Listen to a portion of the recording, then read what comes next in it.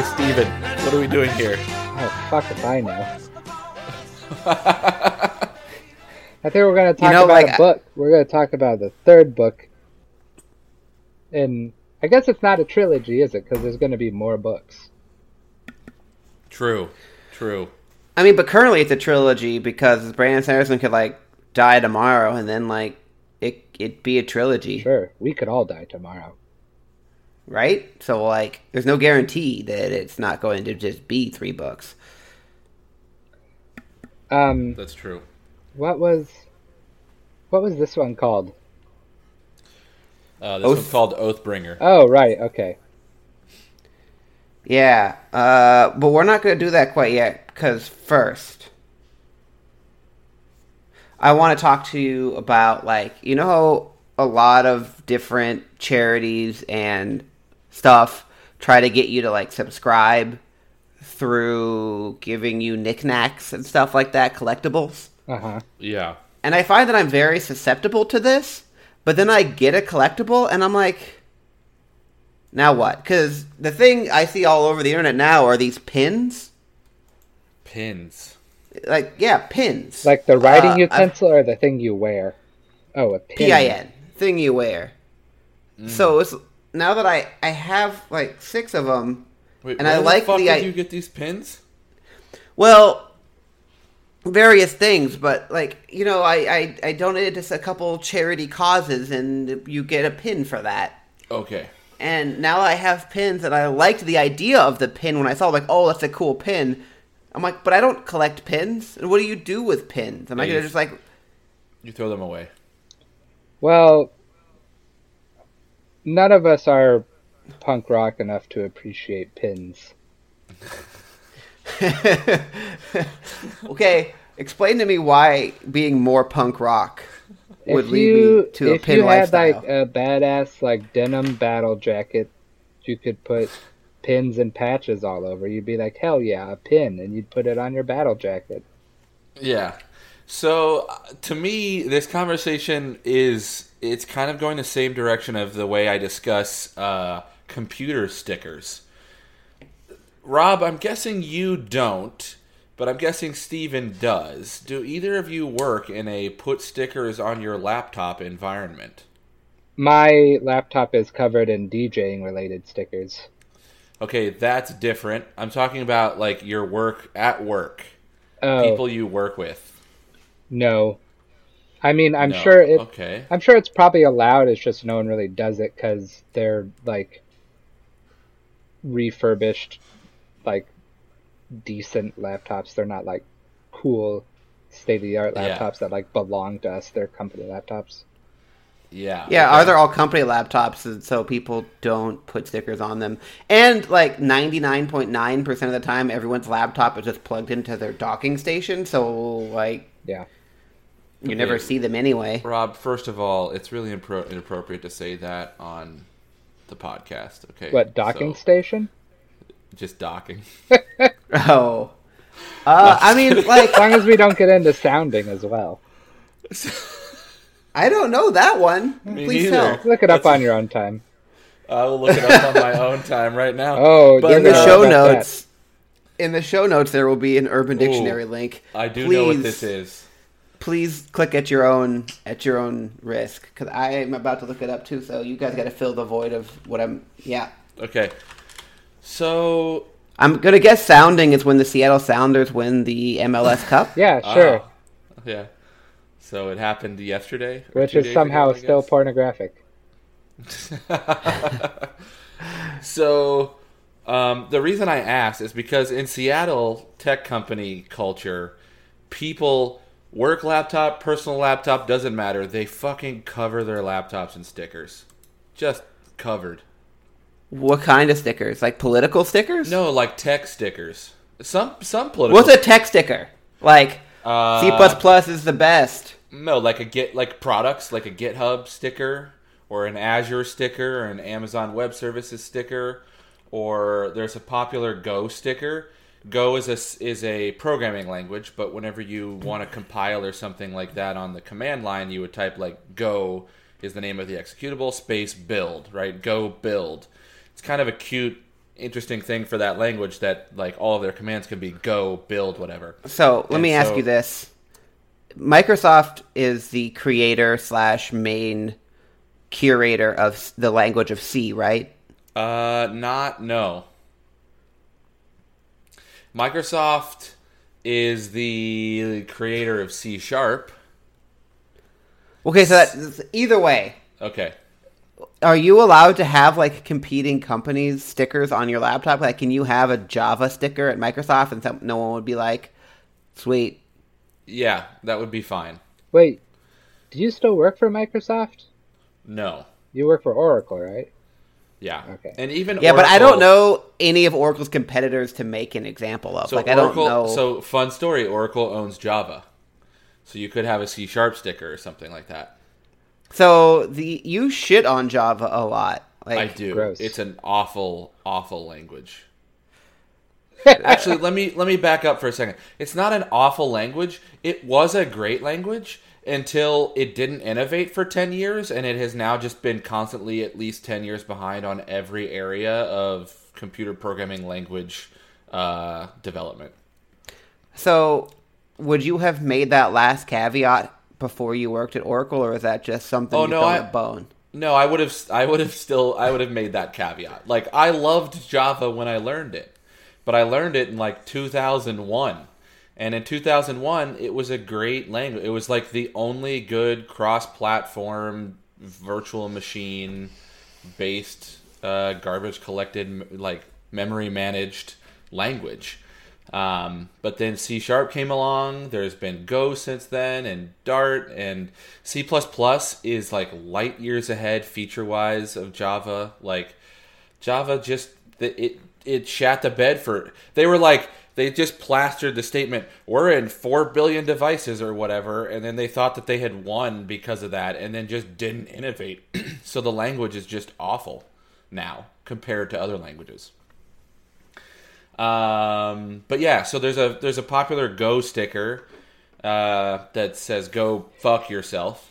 One of my coworkers has that sticker on his laptop. But the reason I bring this up is, for me, those stickers are kind of like the way you feel about the pins right now. What the fuck do I want gumming my laptop up with stickers? Like, I keep that shit clean, man. Like, I'm like Windexing that shit every week. I don't want stickers on there fucking it up. Stickers are a big deal in like DJ and burner culture too. Like every DJ has their own sticker, or like has a sticker for like the like residency that they do, and like every like theme camp at a burn ends up making stickers usually. Yeah. Yeah, like I like, if I got a sticker that I really liked, I guess I would be okay putting it on my work laptop. Mostly because it's not mine. Yeah. But like, I can't put a pin on my work laptop. Like, if I start poking holes in the laptop, they're gonna have a real problem with that. Yeah, that's true. You probably shouldn't do that. So, here we are again. So I knew a woman at Microsoft who maintained basically a huge, like a GitHub repo full of the stickers that she had made for Go. I'm trying to find them because she had some pretty funny ones. So just images of them? Images of them, and then you could send them off to get them printed or whatever. Oh. Or you could just print them out on paper and do some Scotch tape. I mean, you can do that too if you want. Like you homemade sticker. Yeah, you can do whatever you want. Here, I'm about to find it actually here, and we can link it in the show notes and everything. But I imagine a very small percentage of our audience is going to understand Go-based humor. I mean, I'm with you, but it's not. You don't necessarily have to be a gopher. They call themselves gophers, by the way, people who like Go. I hate it. Yeah, I hate it. Is there one that says "Go Dog Go"? Because that would be. There's a Batman gopher. That's a pretty good one. I don't see any Go Dog Goes. Gopher Dad. So I'm guessing this gopher is like an actual like symbol that they use, and that fact that. Yep. It's definitely a symbol that they use. Why did none of the pictures load fully in my browser and I have to scroll over to see the picture? Yeah. Probably because of the way GitHub renders stuff. It's not really meant for images. Well, anyway. Anyway. So it's a really big thing in tech for some reason, and I just don't get it. I'm not a huge fan, personally. Old man yells at cloud. Pretty much. I just don't... I hate the... I'll shut up. I don't want to talk shit about your coworker. Well, I mean, I don't work with her anymore. What? This is just like... These little gopher characters, they're awful. So it's not actually... She didn't invent it. Oh, okay. The gopher, like that is the gopher. Correct. That is the official gopher of Go, the programming language. Like, if you go to the main website, it's developed by Google, by the way. Go is. That makes sense. Yeah. And it's actually not... I don't know. It took off. Like, Google made it, and it took off. And I was like, if any other company had made this language, it would not have taken off. Like, but I mean, isn't that true with a lot of products? It's like more who makes it than guess it's just not random that Chinese of a language. If random Chinese company number 7 were to release the iPhone 11 right now, how do you think it would sell? Yeah, I mean, I get your point. I just, to me, like, so much of, like, when you're a programmer, so much of your life is sitting there staring at your screen of code that you've written, and, like, Go is just hard to look at. In my opinion. But anyway, we're diverging.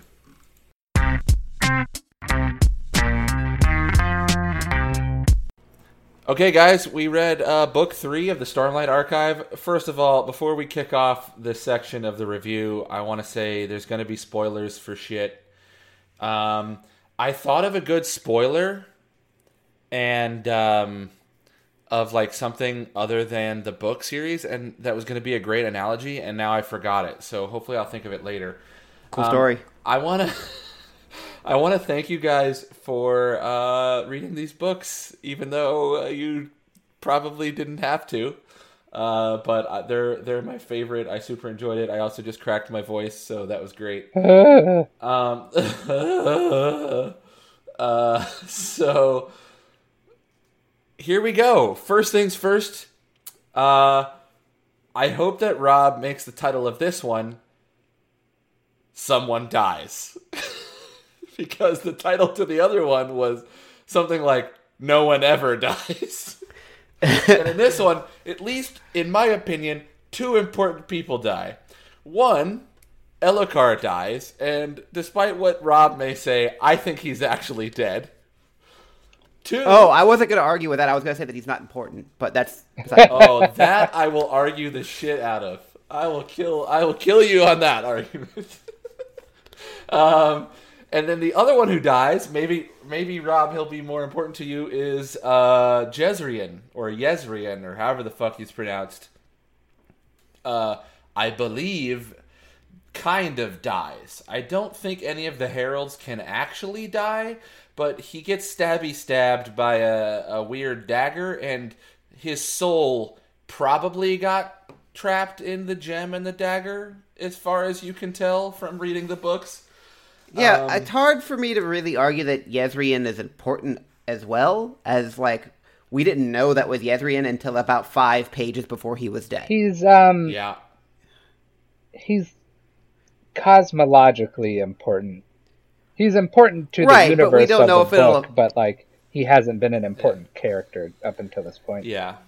So, anyway, to me, we'll talk about this later. Okay, so it starts off, we, in the last book, we just had our huge culmination where, Kaladin speaks the 3rd ideal, and then Shallan tells another truth, which is that she killed her mother and father, or one of those things she told the truth for. They open the Oathgate, they go to Urithiru, and holy shit, they're at a magical city.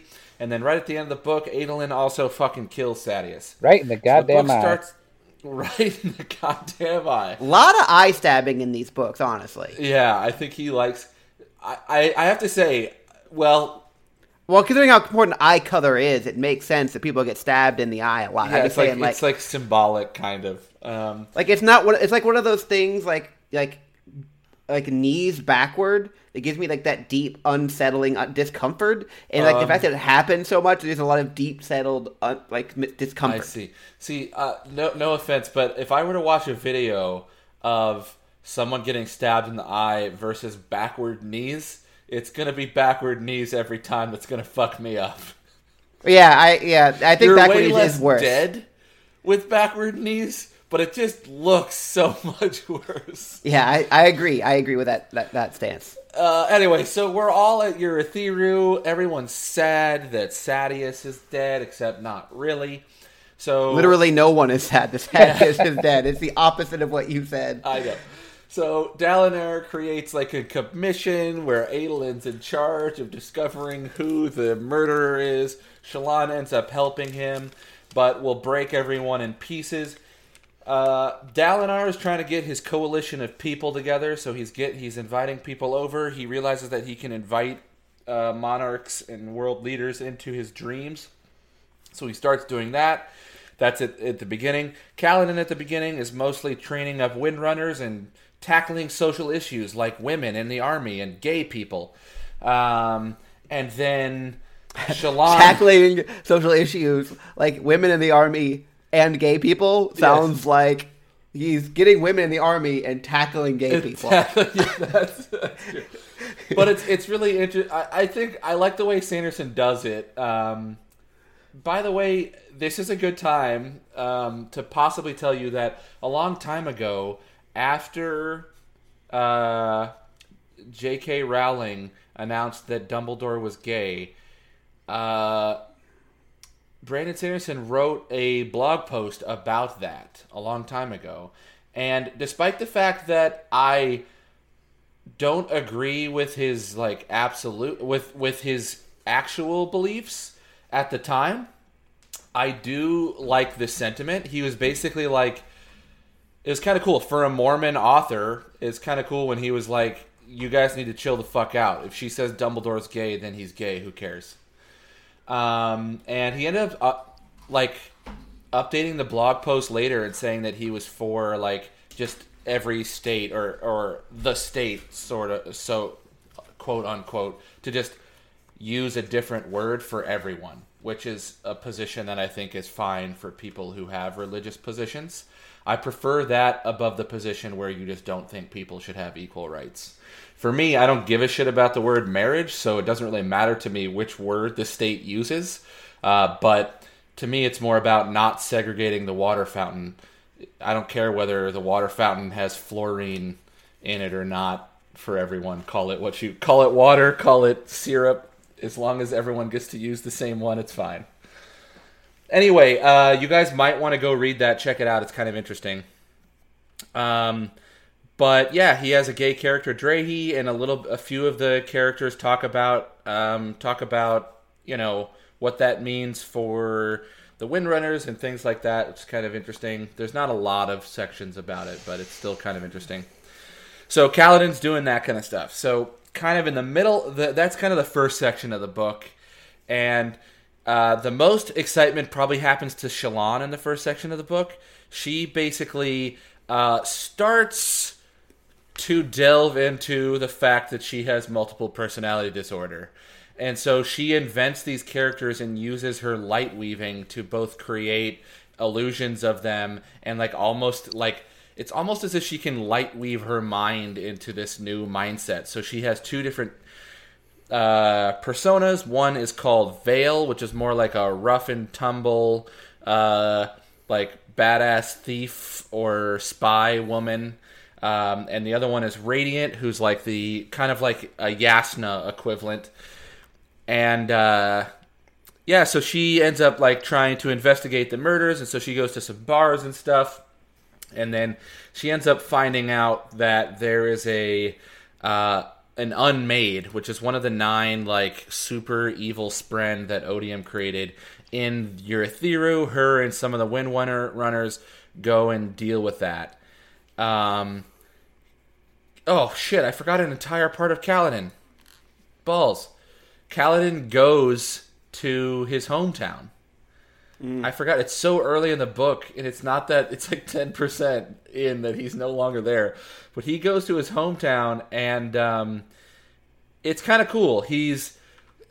I actually love that section. I remember when I read it the first time, I was like, he handled it better than I thought he would, but also... he's also... It's kind of cool. It's kind of like, let's check out the superheroes. This is going to be fun. Like, he... is a Knight Radiant and blah, blah, blah, and he's, like, hopping from town to town and cool shit like that. He ends up getting captured by some Parshmen who have been recently freed by the Everstorm, and he creates what will probably be one of the central conflicts of the entire series. Not he creates it, but he is the first witness to it, which is the fact that 98% of the Parshmen are just people. And they just want to be free. And you start to see that there's like this... It's kind of like this dramatic irony almost, where like you as the reader know that they're just everyday people because of the experience that Kaladin has with them, but you also see everyday Parshmen getting corrupted through the book by the fact that the Fused are around, like the Fused and the Regals. And if there weren't any like old gods around, then they'd all just be free and like go live somewhere else or try to. But the interesting thing for me, and one of the reasons why I love this series, is because the good guys aren't the good guys. Like, even so, even if the Fused, quote unquote, are bad, it doesn't change the fact that like the Parshmen rising up is still like something that I would agree with, right? It's like they have every right to, and Kaladin kind of sees that. He's like, they should be angry, right? We've enslaved them for thousands of years. They should be angry. And so that's one of the reasons why I love this series, is it's not black and white. You still love Kaladin, you still love Dalinar, but like you're confused about who you actually want to side with. And that's when like the book gets really fun, because you're like, I know, I just won't side with anyone. Well, like I think what he meant is like a major plot twist in the storyline that happens in this book is finding out that the humans, the Voidbringers are the Voidbringers. Are the Voidbringers. And I think he meant that as like a huge like wow plot twist. Uh-huh.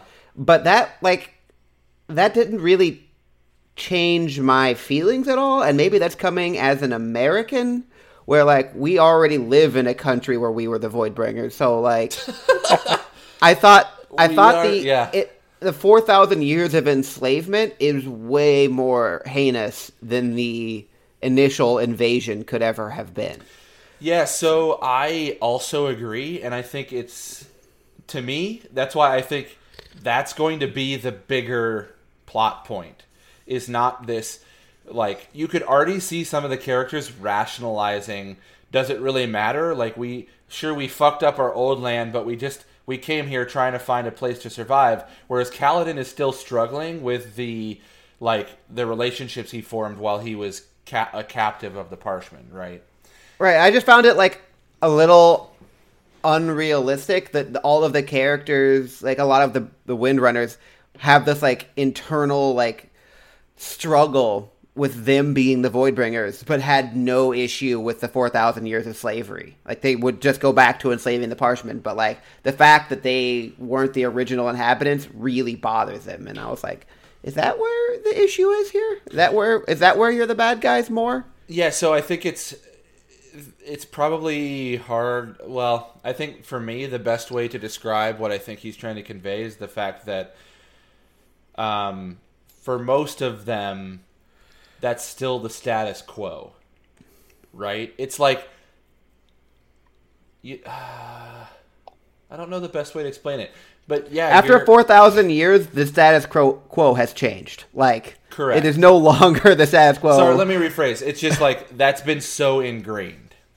right? And then, but both of these things have been ingrained, right? It's like the Parshmen are slaves and the Voidbringers are the scaries that come in the night. Yeah. Right? And then realizing that you're the scaries that come in the night is like an identity crisis, I guess. Yeah, like I'm not gonna try and excuse thousands of years of enslavement, but there is an appreciable difference between enslaving a people and being the thing that brings about the near like annihilation of everyone else on the planet every 1,000 years or so. Yeah, but and I think my point is, I think he's going to. That's why I feel like this struggle of those two issues, let's say, we're the Voidbringers are going to tamp down, and we enslave these people. They like should. Are we really doing the right thing? There is going to shift, and I'm just saying it's too early in that was the status quo for the people to immediately change. Whereas someone like Kaladin is one of those people who's going to be, most struggle with it most and cause other people to start to struggle with it as well. Is my guess, but I don't really know.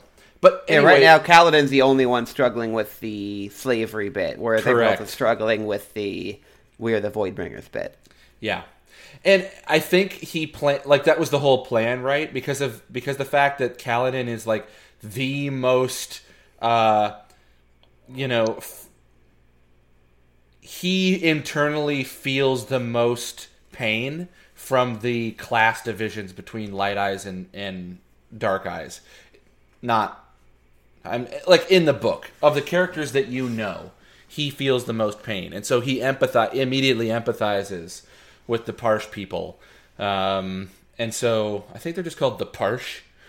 But anyway, I just think this is one of the reasons why I love this series is because it's like who I don't actually agree, and it's like even if we're fighting Odium, I still think that if the Parsh were to uprise without Odium, you couldn't really fault them for that, right? Like, oh, totally. The fact that we're trying to fight Odium, like, okay, that makes sense. Cool, we're trying to fight Odium. He wants to fuck up the world. But the fact that the Parsh are part of Odium's plans is like they're, justified in some of the way that they react to being immediate, like all of a sudden free of mind, I guess you could say.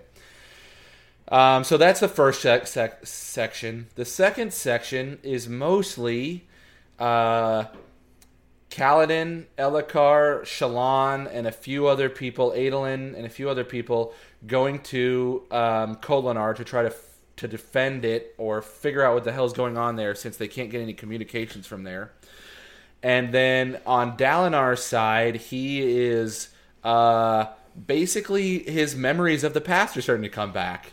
And you learn that he is a motherfucking monster. Yeah. Like, which is another thing that I love about this book is you're like, why do they call him the Blackthorn? Was he just like this badass, knight slashing people? And they're like, no, he's a fucking despot. Like, he is literally the worst character you have met in the series, including Odium. And I love that about the series. Just the fact that he is so righteous now and was a dick to Amaram. Not that Amaram shouldn't have been he shouldn't have been a dick to Amaram, but like he's held in such high esteem, and yet he has this past where he was basically a pure monster. So were there any other sections in that middle section? Anyway, they do a bunch of shit in Kholinar. They end up realizing that at least 2 unmade. I think they're actually revealed that there were 3.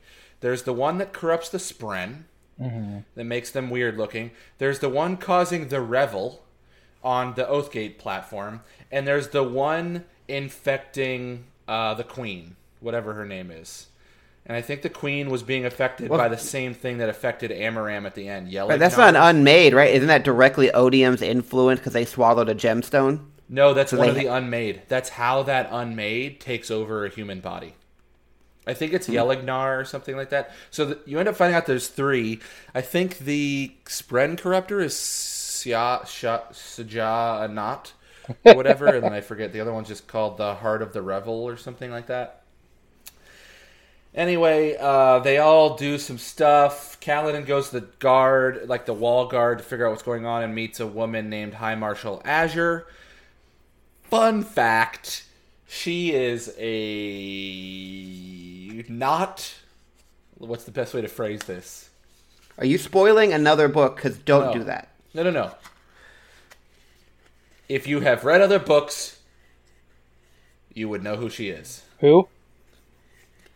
High Marshal Azure. And if you had read that book, it would be immediately clear who she was. Like, so what book series is she from? Is she from the Mistborn series? No, she's from Warbreaker. Yeah, which is a 1-book series right now.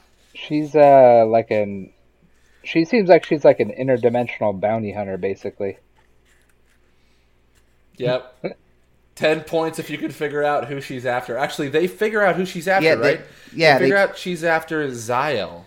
The Swordmaster guy. But do you know who else she's after? Wit, I guess? The other interdimensional character? Okay. Anyway, she is really cool. She's got a cool character in Warbreaker. There is another character. So that's the other thing. So, cool. Anyway, they end up trying to save the city. They don't. And then this is when Elhokar dies. And to me, I fucking love it. Like, I'm all about the redemption stories. Like, characters who are trying to redeem themselves are more fascinating to me.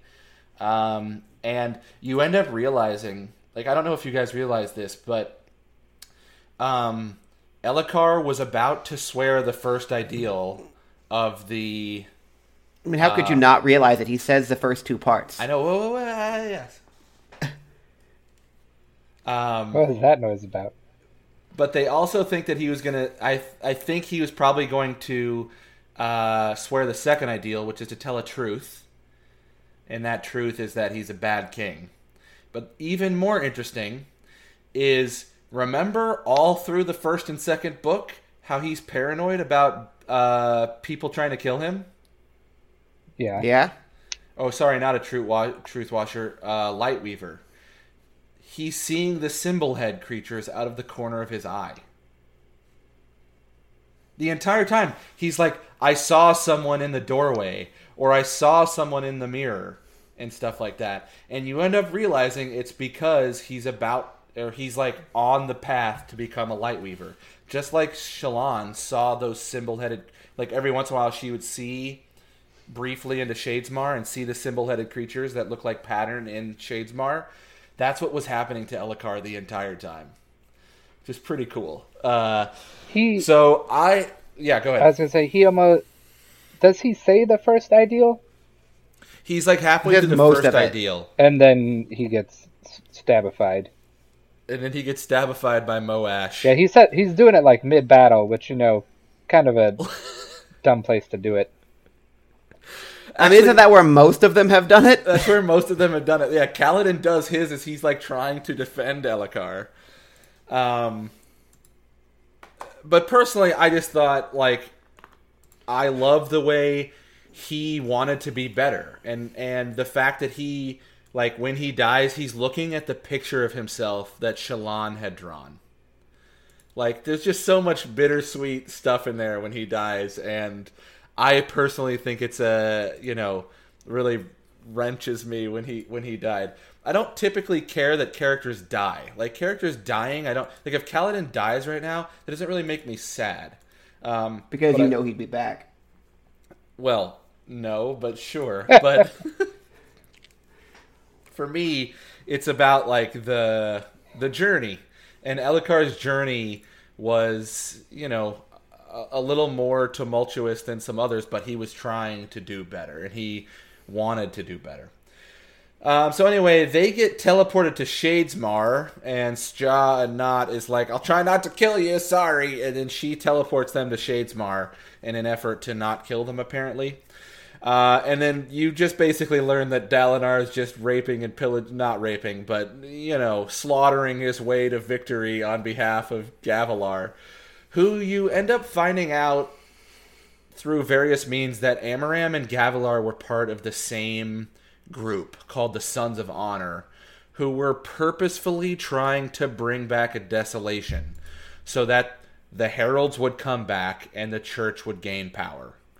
So Gavilar is not the greatest. I liked what Steven texted me. He was like, "It seems like Gavilar is really going for the make Alethkar great again." Yeah. And I was like, "Yeah, he is. He's not a great guy, actually." So anyway, that's kind of the second part. Now we go to the third part or whatever. Everyone, all the heroes. You think that's what Sadeas wanted too? Because that's why he was supporting Gavilar, as he was on board with that, and that's why he kept on trying to like interfere with Dalinar. It's because he was trying to bring back a desolation. He thought that maybe Dalinar could stop that. I don't know. There's no proof of that in the books. Other than he was completely against everything Dalinar did for seemingly no reason. Yeah, there's one chapter that is from Sadeas' point of view in the second book, right? Yeah, I remember that. And there is no indication to me that he has any alignment with the Sons of Honor or anything like that. It's just like he just wants to be king so bad that he's going to just throw everything they've worked for away in all of this? Yeah, and so I think that, look, when you're as a complex a writer, in my opinion, as Brandon Sanderson, where you could come up with all these things where at the end of the third book you actually don't have a side, right? And you understand, there's lots of different things going on. Sometimes it is interesting to just have a dude who sucks, right? Who's just in it for the gains. And that's Sadeas, in my opinion. Well, he also, I think he was just being a typical Alethi in that he just does not see the value in diplomacy at all. He's just it's either fighting or nothing. Yeah. So in the third section, yeah. Sorry, go ahead. Well, Sadeas and Amaram were both bad guys. I just found Amaram's character to be a lot more complex and interesting bad guy than Sadeas was. Sadeas was just a bad guy. Yep. Amaram had a full character that he was obviously a bad guy, but there was a lot more to that character. Yeah, that's what I said. I think that there's enough complex bad guys. I have a feeling Odium is going to be more complex as well, right? And so, and there's a lot of history there, and so I have a feeling that every once in a while he's just let's just have a bad guy. Just a flat bad guy.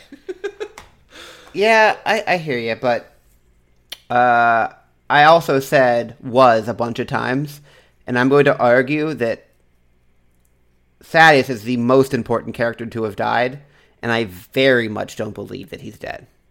Oh, no, he did. Odium's going to bring his ass back. Don't you worry about it. Interesting.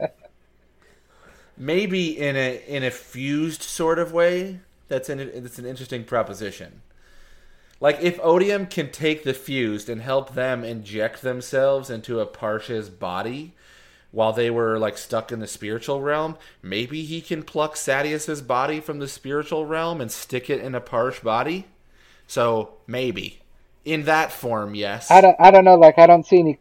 I don't think that Sadeas was even aware of Odium's existence. No, me neither. So anyway, in the third section, part of what I forgot is the entire time Dalinar is doing cool shit when he's visiting with monarchs. He's giving cool poems written by Yasna to the Azish, and he's I don't know, rebuilding stuff in Thaylen City with his cool ass bondsmith powers. And he also realizes that if he touches someone, he can understand, he's a bondsmith in that he can also bond on the spiritual layer. He can influence the way he's connected to other people, and so he can start to speak other languages and process other languages. So he's forming a pretty cool coalition, while at the same time finally getting a memory, realizing that because he didn't kill that kid in his initial memory in the beginning, where in the rift, now that kid is mounting an opposition, and then that kid basically tricks Dalinar to take his elites and chase after a fake would-be turncoat on the side of Gavilar. Dalinar finds them and then realizes it's an ambush. Everybody dies but him. He hobbles back, fucking pissed as shit, and just decides to light the whole fucking city on fire and literally kills all the people. And then afterwards realizes that the scouts or whatever, the messengers that the city sent to him before he fucking killed the messengers and then lit the city on fire, were telling him that his wife was there, like, hanging out, and he killed her. Yep. So there's that. Because so he's directly too. Like, it wasn't just like a random fire. Like, he actually was the one that threw the fire into the room where she was. Because they had turned the old hiding spot for the leader into a prison. Yeah.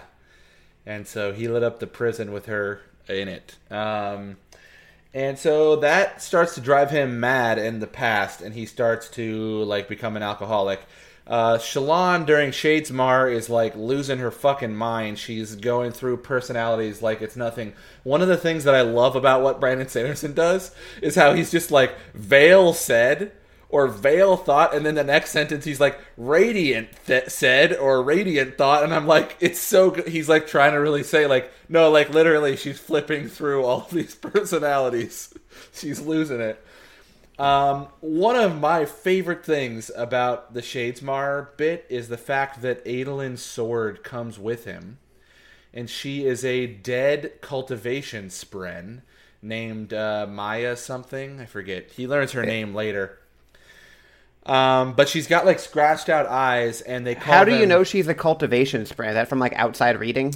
Yes and no. You can, but there's hints in the books. The hint is that her skin is, like, viney, and so she's the same type of spren as Wendell, Lift's spren, like the viney type spren, where they have vines growing on them and stuff. Do we know that Wendell's a cultivation spren? Yes. Actually, again, yes and no. You can pick it up from hints. Right, but, like, the hints have to go to some facts that are not in the book yet, so you must be getting some outside information. No. Like, so, like, the hints that are viney and all that, I get it, but there's nothing in the book that's ever told us that viney spren are cultivation spren, is there? Wendell says something towards the end of book 3 that suggests that he is a spren of cultivation. He says something like, oh, mother cultivation, or something like that. And kind of the way that could just be like, everyone says storms, but they're not all, you know. It's kind of the same way Syl calls the Stormfather her father, even though he's not. Right? It's like Wendell calling cultivation his mother, even though she's technically not. You realize that he's whatever is the primary spren of cultivation, which is actually just called. So cultivation is still alive, right? So he might be referring to the Night Watcher, maybe, because the Night Watcher is the Stormfather equivalent for cultivation, as Honor is. But, like, yeah, cultivation has cultivation spren, just like Honor has honor spren. But anyway, that things like that, then people pick up on those things, and then they ask Brandon Sanderson in conferences and stuff, and then he either says, read and find out, or he says, you picked that up correctly, Wendell is a cultivation spren, or whatever. So there's tons of those types of references on all the wikis and stuff like that as well. One thing I will say, you may not want to like, Stormlight has the most, I'd guess, a amalgamation of characters from other books. So unless you want to get certain other books spoiled, you may not want to read too much in the wiki. Like, characters that you know are from Roshar, you could look up. But, like, I wouldn't look up Xyle. Because you're going to immediately find out who he is and where he's from and all that kind of stuff. Kind of in the background the entire time, in the entire book, Szeth is becoming a Skybreaker. And Venli has a spren hanging out with her, a light spren that she calls Timber, I think. Yeah, Timber. The book pronounces it Timber, but it's spelled like the word timbre. Anyway, so that happened to Dalinar, everyone else is in Shadesmar. They're trying to figure out how to get back into the real world. They're like, do we either go to Cultivation's Perpendicularity in the Horneater Peaks, or do we go to an Oathgate in Thaylen City because Kaladin saw something and he thought that Dalinar would be in Thaylen City? By the way, you meet another character from another series in that light tower. The light... Or what's that called? What is that thing called? Lighthouse. That is a fascinating character as well. Who is in the lighthouse? There's a guy in the lighthouse named Shin character. A Shin character. Oh, the one who... Isn't that what they said he looked like? Yes, they did say he looked like a Shin character. Was he in the second or third book? That guy who's like going around picking up wreckage from the... Ooh, Everstorm? No, that is that's a Natten guy, because he has blue. This is skin, the guy at that right? lighthouse where they've got like the orb that like sees the future, and then Kaladin hits it, and that's how he knows that Dalinar is in trouble. Yeah, his name is Reno, I think, or Rhino. Oh, is in Shadesmar you're talking about? In Shadesmar. Yes. Oh yeah, you're talking about the other guy that's like on the Eastern Sea or whatever. Yeah. That's the other thing. There's like a interstitial chapter in Aemia, which is kind of cool. And an Aemean basically kills an entire ship worth of people. So that's kind of fun too. But anyway, they go to a city called Celebrant, I think, in Shadesmar. They end up realizing that Spren have cities. Odium's they learn that Odium has control of Cultivation's Perpendicularity. They end up... Syl gets captured by some honor Spren while they're trying to flee some Fused. There's a bunch of references. Though. What? Voluntarily, though. Voluntarily. She gets captured to save everyone from the Fused, basically. There's a bunch of cool references from other books. Like, there's a painting in one of the places that's interesting. There's like a thin chain that's also interesting. Like, there's some cool references in Celebrant. And I get that, but I find it a little frustrating because without that Shadesmar part was super boring. Yeah. Nothing happened that was important to the rest of the story. Like, that could have not happened, and I don't think the book would have been any different from my perspective. Well, yeah, but the Cosmere would be different. It did affect the events in the book in that, like, it changed the timeline of them getting to where they needed to get. Yeah. Right, but they say instead that they just had flown with Kaladin's wind running, and it just took them that length of time to get there. Like, it would have been the same story. I mean... If you had an uneventful fly. I don't know, I personally enjoyed getting a lot more knowledge of, like, how Shadesmar works. Yeah, to me, it's like, it's very world building-y. Yeah. But yeah, it's not... I have to admit, the first time I read it, I was kind of bored in that section too. Now, this time that I read it, I fucking loved it. Like, I loved the shit out of it.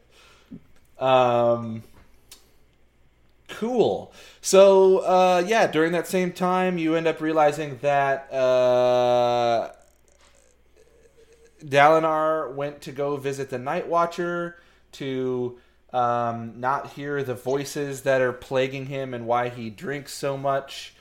And so he goes to the Night Watcher just as they're kicking off the war with the Parshendi. And when he finally gets there, he asks her for forgiveness. And then Cultivation shows up, which is pretty cool. And she's like, bitch, I haven't shown up in like 2,000 years. So this is important. And one of the things that I didn't realize is she foreshadows like a lot of the ending. But I didn't realize it until the second read-through. She basically is like, I'm going to cause you to lose your memories. You're going to get them back. When you get them back, it's like 50-50 whether Odium, like she sees in the future of him basically getting possessed by Odium. And she thinks it's possible. But she's like, meh, might as well try. So I thought that was kind of cool. So she ends up excising all of his memories of Evie and all of Dalinar's memories of like the Rathalas stuff, and you like then that's when you realize why he got his memories back, because she said he was going to get them back.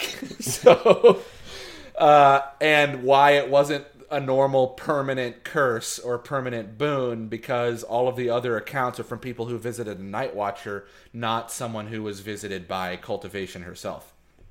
So, cool. So, Dalinar is starting to lose it a little bit because he realizes how much of a dick he was. Becomes a drunk again. But he starts to become a drunk again, and then ends up going to Thaylen City anyway. I would have liked Brandon Sanderson to do a better job of like how he was holding it together. It was like, oh, he's a drunk again for a second, but then he went to Thaylen City anyway. But anyway, then that's when all the shit hits the fan. So all of the people in Shadesmar basically are trying to get over to Thaylen City, and they get there and they realize that it's covered in like an entire fucking army of like souls, like Spren, like evil souls and stuff. Little did they know, and that's one of the cool things that I love that you learn a little bit, is how all of those souls go away when the Battle of Thaylen City starts, because those are like soul representations of the fused getting fused to things like thunderclasts and things like that in the battle. So all of those Spren kind of get fused or whatever during the Everstorm at Thaylen City. And then there's like 9 fused left, so they're like battling their way through the fused. Shallan starts to run out of Stormlight. Kaladin runs out of Stormlight. Adolin gets stabbed in the belly, and they're like, oh shit guys, we're fucked. And then meanwhile, in Thaylen City, it gets attacked by Odium, and Odium has the Thrill. I forget which unmade that was. Nergal? Was that right? Is that what we said? Anyway, Nergal or something like that. And basically possess all of Sadeas' troops plus Amaram. They start attacking / taking over the city. The Parshendi the Parsh that are all on the boats and stuff aren't doing shit. They're just there to watch the fun. And then Odium basically reveals that he agrees to a contest of champions, and his plan all along was for Dalinar to be his champion. So he lets the Thrill start to fuck around with Dalinar again, and basically tells Dalinar that, you know, if he cedes his pain or cedes his responsibility to Odium, he'll feel, he won't feel the pain anymore. And then Dalinar, at the same time, Jasnah is about to kill Renarin because she realizes that Renarin's Spren is not the right Spren. It's a Void Spren. It's a Void Spren, and Renarin is seeing himself get killed by Jasnah and also seeing his father fall to Odium. And then Jasnah, basically can't do it. Which is kind of interesting. I feel like he should have expanded on that a little bit more, but she just ends up kind of like all of a sudden seeing that, you know, she doesn't know what's wrong with Renarin, but she doesn't think that it's like it obviously isn't gonna like kill anyone, I guess, and so she doesn't kill him. And then so Renarin realizes that his visions are things that could happen, but not necessarily.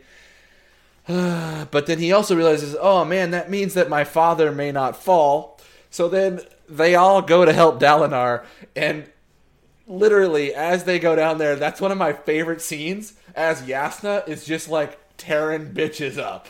Like, she's like walking on stairs that she's creating out of thin air, and just like, I don't know, zapping air and like turning people into like fucked up lightning and shit, and just blasting holes through a bunch of people.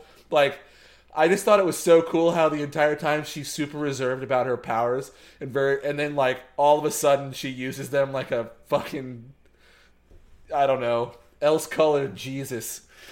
And then Dalinar's like, you can't have my pain, and that is kind of like he realizes the third ideal, or sorry, is it the third? It's the third ideal of his order of bondsmiths, which is I will take responsibility for what the things I've done, or something like that.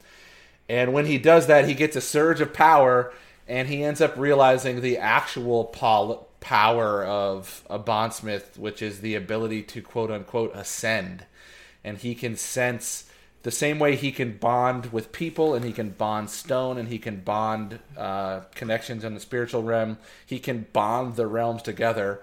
So in a scene that is just like straight out of a fucking movie, he grabs two other realms and slaps them together. Smashes two realities together.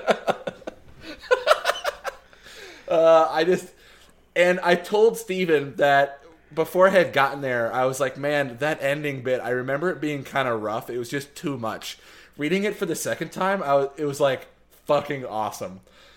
Because I knew what was happening, I think he wrote it a little bit too much like a movie. You know how like an action movie would like switch in between the characters' point of views over and over again, and it would just be so badass?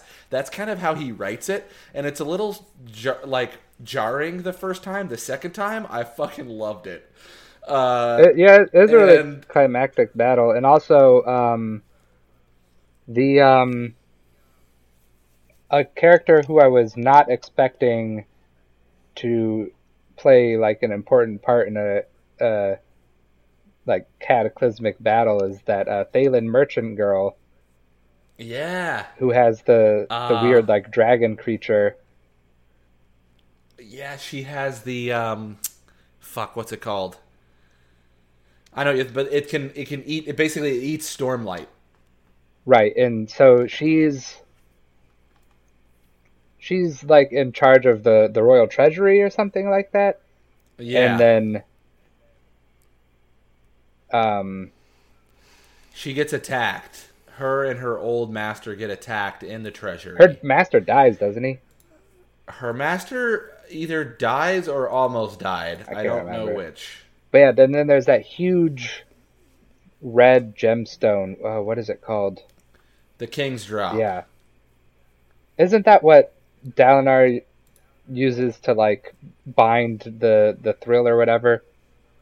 Yep. And so it's kind of supposed that like if she hadn't delayed those original Parsh, they would have gotten out with it. Right? Before Dalinar ever showed up or any of that. Right? If she hadn't been able to delay them 10 minutes or 15 minutes or whatever it was. Which I thought was cool. Like, I just want to, like, about the whole final battle scene. Like, all of the Dalinar stuff was badass. The Jasnah stuff was cool. But, like, my surprise favorite part of that whole battle was Lift and Zeph together. Dude. Oh, yeah. Like, those two together were so good. And we also passed up the, like, a lot of the characters. She calls him Crazy Face. Yeah, she calls him a lot of stuff. I thought they were really good together, but I wanted to go back for a second and just say, like, we skipped over the only line from this entire series so far that made me laugh out loud. Okay, which one was that? It's when Kaladin says to himself, thinking, sometimes I'm too hard on myself. And I'm like, that's your entire character. That's all you are is hard on yourself. Like, that's it. Yeah. Like, and it's like the fact that he used the word sometimes, I guess I'm too hard on myself. I'm like, what? Like, that's it. That's that's Kaladin. That's like you. Yeah. There is something that Wit says in this book that I remember thinking was pretty funny, and now I can't think of it. Like, there are parts where I've, like, breathed out my nose, but, like, I actually laughed out loud on the bus when Kaladin said, I guess sometimes I'm too hard on myself. I'm like, that's the most ridiculous understatement I've ever seen in a book. Yeah. I also loved the Lift-Zeth dynamic. They were a lot of fun. I love the fact that when... Do you guys know the name of the sword? I don't want to give it away if you don't. I know what he calls it all the time. Sword Nimi, right? Nimi, yeah. Yeah, Sword Nimi. I think Nimi is like an honorific. Yeah, it's like an honorific, So but that's not the name of the sword, so I won't use the name of the sword. The sword talks about a lot of people that I assume are from other books. Indeed. And it's not hard. Like, you basically, if you read one of the other books, you'll know who the sword is immediately, because only one sword talks like that. There can only be one that talks like fucking Sword Nimi does, if you will. But when the sword is fucking up Szeth and Lift goes to help him, like, that's a pretty cool scene too. Like, they did some good stuff in that entire section. But when Dalinar claps the fucking realms together, he basically creates a mini honors perpendicularity between the three realms, and Kaladin and friends are able to use that perpendicularity to get back into the physical realm. And at the same time, you end up learning that basically the way Stormlight works is it's, the Stormfather kind of channeling Stormlight through the spiritual realm. It's like excess energy from the spiritual realm using Honor's shard. And so he also, like, basically Stormlights up the entire area, which makes, and also causes the realms to be, like, closer together, which makes Yasna start to fuck even more shit up. Like, there's a scene where you're from her perspective, and she's like, oh my god, I could just, like, feel everything right now and just do whatever I want. So she can, like, start to see Spren in the distance and things like that. Shallan basically spends the entire battle having multiple personality disorder and also creating an entire, like, 1,000-person fake army so that the Thrill-encrusted Sadeas troops will think that they're fighting that army. And she also does something new. She infuses each one with a little bit of extra Stormlight and makes them feel a little more real. So it's like they have some, like, substance to them.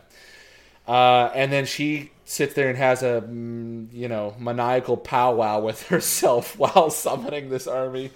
Kaladin defends Dalinar, while Dalinar, using Shallan's trick of, like, get it, like, knowing what the Unmade loves to, like, entice the Thrill to come into him, hoping that Lift and Szeth can go get the King's drop, and he can imprison Nergal into the King's drop. Adolin continues to be one of my favorite characters because he's kind of flat in the best ways, and he's flat in the ways where he's just like, I'm not important anymore. Like, the entire world is fucked up, and now I'm a pawn. But he's like, but I'm going to do my best. And so he goes and fights a Thunderclast, and then he ends up, like, learning his sword's name. Oh, right before they left Sagemar, his sword proactively saves him, which is very fascinating in a world-building kind of way. There are some theories about what that means. Let's talk about that for a second, because, like, every single character that, like, has gotten, like, become radiant, other than, and we just don't know him well enough, Lopen, is, like, a fucked up person. Yeah. And Adolin is rather, like, okay and kind of normal and well-adjusted, like, relative to the rest of the characters that have been radianted. Yeah. And my question is do you have to be jacked up mentally in order to become a radiant? Or is Adolin not become a radiant because his sword is his Spren, because they've bonded in some way that you're not supposed to be able to bond with a dead Spren, and that maybe, like, their bond, maybe he could, like, remeld with the sword fully to bring that sword back, and that's why no other Sprens are approaching Adolin. Like, that's an excellent theory, and I will say, every time people ask about this stuff, Brandon Sanderson always says, read and find out. So he's then publish a book, bitch, and I keep reading. Yeah. Wait, so what was your theory, Rob? Either you have to be mentally jacked up in some way and to get to attract a Spren, or Aelin's already bonded to a Spren. It's just his dead sword is the sprint he's bonded to, and maybe his like bond with her is growing in such a way that he can bring her back from the dead, which is clearly a thing that this book is going to do a lot. My theory is the latter. I think that the way Radiance works, or my guess, is that in a new era of Radiance, the first people who become Radiant are the people who were fucked up. Because only hardship could create someone that had to, like, swear an ideal to become, quote-unquote, a code hero of one form or another. But I don't think that was true in the past, and I don't think it's true now that you had to be. I think subsequent Radiants will be more like Lopen. Well, Lopen might also be jacked up. He might be jacked up. His backstory. Lopen isn't a Radiant though; he's a Squire. He Radiant. He said the ideal. Oh yeah. He has his own sprint that he plays hide and go seek with. I forgot. Yeah. At the very end. Yeah. So all I'm saying, my theory would be that you don't have to be fucked up. It's just that it's harder for people to stumble across it. Because Kaladin, it's kind of like Syl won't tell Kaladin any of his ideals, but he's allowed to tell other people what the Windrunner ideals are. Right? Right. And so my theory is that subsequent people won't necessarily have to be fucked up and have to like learn through trial and error and like literally become a code hero incarnate. They will just have to like understand the ideals and be able to swear them and believe them. So, like, I find a lot of the chapters where it's Kaladin alone to be difficult to read, just because I find Kaladin as a character like really annoying. Okay. But in a lot of the chapters that I focus on Kaladin, he's surrounded by other characters that kind of like water him down a bit, and that makes those chapters a lot of fun. It's like there's a balance there. Yeah. I'm a little worried going into book 4 because it seems like he's going to make Rock broken too. And Rock is one of my favorite characters, the way he is, and now he's going to just be another pouty Kaladin, and it's... Well, it's pretty dope that he fired that fucking huge-ass bow unassisted. Yeah. Well, we think he did it unassisted, but he might have become a Radiant in that moment. Yeah, I couldn't tell if we don't know yet. Stormlight assisted or if they're just like, he is that fucking strong. That's true, but Kaladin basically says that even him having sworn the third ideal could not have pulled the bow, he thinks. So, like, Kaladin... No, not Rock. I'm saying, like, right. Kaladin thinks Stormlight isn't enough. Right? Yeah. Yeah, so anyway, Odium gets freaked out when Dalinar ascends, and so he fucking leaves. And then the Fused are like, let's keep battling, so they keep battling. And then finally, Teft... behind the scenes, Teft is fucked up. He's, basically a opiate addict. And he swears the third ideal for himself, which is... First ideal. The third. He swears. Did he skip the first two? You don't see him do either of the first two. You see him only do the third. So he's had to have done the first two at some point. Which was slightly different than Kaladin. He didn't have the same third idea that Kaladin did. Correct. It was close, but not the same. The preamble was the same, the independent clause was the same, which is, I will protect even those I hate, comma. And then Kaladin's is, so long as it is right. And Teft's is, even if the one I hate the most is myself. So it's kind of cool that, like, you start to learn, the ideals don't have to be the same for everyone. Like, I thought Kaladin is... I thought that was implying that he wasn't a Windrunner, that he was a different... Oh, no, he's a Windrunner for sure. No, I think it's got to have that same, like, meat. It's the same base. But, like, it's almost like he was... The way he arrived there, and the part of his character that will give him that code is... So I feel like Kaladin's third ideal is going to come back to bite him in the ass, right? Because so long as it is right is something he hasn't figured out yet, right? He doesn't believe that the cause that him and Dalinar have, for example, is technically the right one. Right? So I like how the the oaths really are just like agreeing to a set of rules, and they can be subjective, and it's not like, and it's not even necessarily that if you swear these oaths, you are automatically like a good person, because like Taravangian, the radiant that he has with Malata. Him, yeah, it's a she, right? She, she Malata. She kind of makes some comment that like it's wrong to just assume that even a Spren bonded to a Radiant wouldn't necessarily side with Odium. Yeah. And or like how the Nin. What? The Nin, the Skybreaker herald. Yeah. How he tells all the Skybreakers that they should swear their allegiance to who they think is like the ultimate authority on Roshar, and a bunch of them think it's Odium because they think he's about to like rule Roshar, but Szeth chooses Dalinar as the ultimate law of the land. Yeah. I like that too. That it doesn't automatically mean that you're a good person. It doesn't automatically mean that you have the same reasons even for swearing that ideal, so on and so forth. Like, it's cool stuff. But yeah, I enjoyed the scene with Adolin fighting. I think, I've always enjoyed his character. I would like to see something happen with his blade at some point. I think that's an interesting theory, Rob. But yeah, then they win the battle. Teft and all of them show up. They win the battle. People start getting healed. All kinds of stuff like that.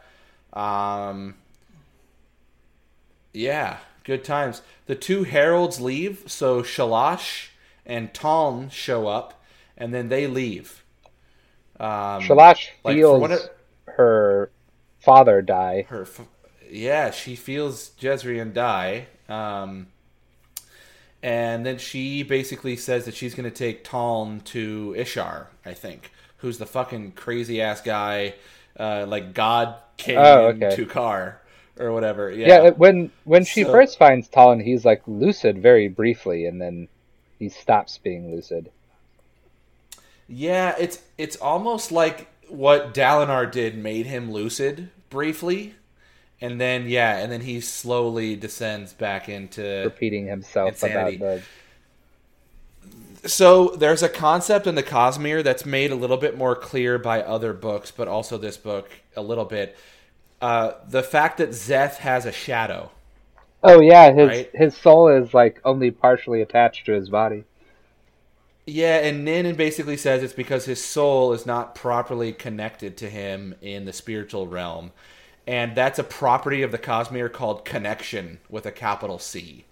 And so the prevailing, or at least my theory about Taln, is that because Dalinar brought the realms together, he briefly brought Taln's connection with his spirit closer to his physical self. But they never talk about Taln having an after image, though. No, but I think it's in a different way. Like, I think his severing of his soul is different, right? It's not the same way that Szeth's was severed. Is it? And it may not even be severed. It's just like psychotically fucked up. Like his physical body just isn't as properly, quote unquote, connected to his spiritual mind, if you will. What caused Szeth to be slightly detached? Was it his fight with Kaladin? Yeah, the Shard Blade. It's like the Shard Blade removed his soul from his body, and his soul started drifting away, and then Nin brought him back, and his soul hasn't quite drifted back in. He's basically a construct with a soul trailing behind him. When I think about how it looks like visually, when I picture it, it's a very like anime-esque kind of thing that he has, like same. Like in anime, when someone's moving really fast, they usually have an after image. Yeah, that's the way I picture it too. So yeah, what are your reviews? I enjoyed it. I thought it was a really that Battle of Thalen Field was like a really cool way to end the book. It was very climactic, and like a lot of plot lines came together at once. And I liked how they ended it with Taravangian actually swearing his oath to Odium, which that kind of confused me because I thought he was trying to prevent the next cataclysm. I think he probably still is. He saw that one part of the text that was blacked out about Aladar's brother, whose name I forget right now. Gavilar. Dalinar's brother. No, Adolin's brother.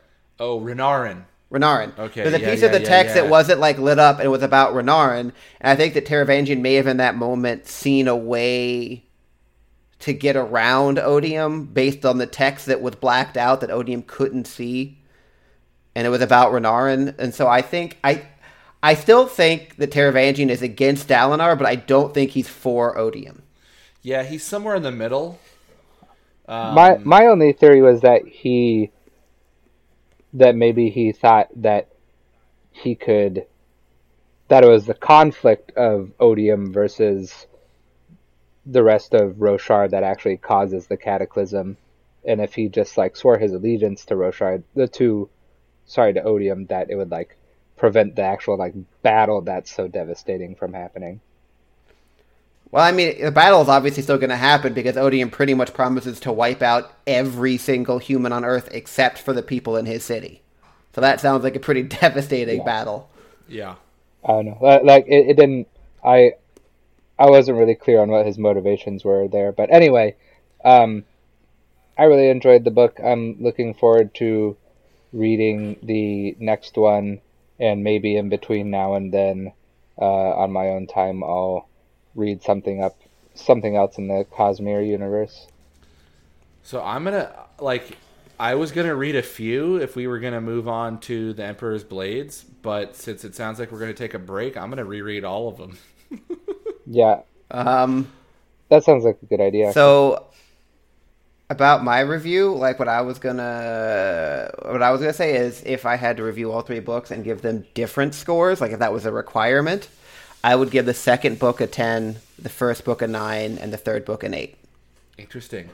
Just so you know, that's how most of the world would do the same thing too. If you look on Goodreads, that's about the ranking that that they have. Well, then I guess that I'm right. Yeah, I think I liked the third book the most. I was about to say I think I'm 1-3-2. It's almost always impossible for me to not like the first book the most. There's something that, like, when you like a series, the first book just fucking clicks, and you're like, oh my god, this is so cool. And so that's almost why, like, I would just say 1 is cheating. It's always the first for me in any series. So, but yeah, 1-3-2 for me. See, I didn't like the first chunk of the first book. And as we've discussed before, whereas the third book, I felt like everything like finally came together, and I was like, all right, some shit's about to happen, like some real important, like world-changing stuff is about to happen. It feels like the last book in a series in a lot of ways. It does.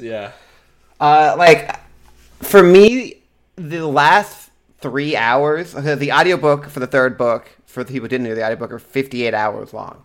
And the last 3 hours were the best 3 hours in the series, but the first 55, to me, were like the worst 55 in the series. Interesting. So, okay. Like, it was like Feast of Crows in the Game of Thrones series, where they were setting up a bunch of important stuff that was important to set up, but that still makes Feast of Crows the most worst book. Boring book. And then, oh my god, A Dance of Dragons is so fucking good. Yeah, so like I understand it, and that's why I kept going through it, even though like I'm like, to me this is not as interesting as the first two books were.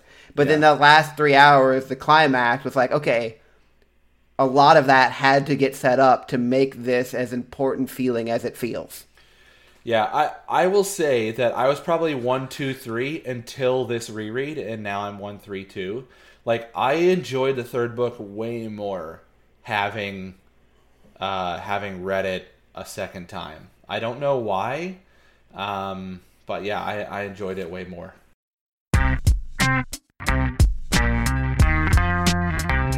Yeah. We need to talk about the next book, but it sounds like we're going to take a break until January. Yeah, the holiday season is going to be tough for me personally, scheduling-wise, and I'm just going to fall hopelessly behind if we assign ourselves a book, and then you guys will have finished the book if you aren't as busy as me, which I don't know.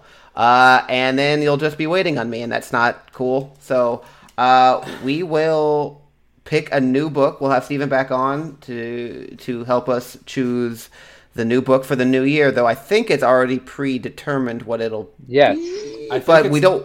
I think it's my choice, and just because you guys were so gracious to, and maybe Rob will, well, we'll see. Anyway, you guys were so gracious to read my bookies with me.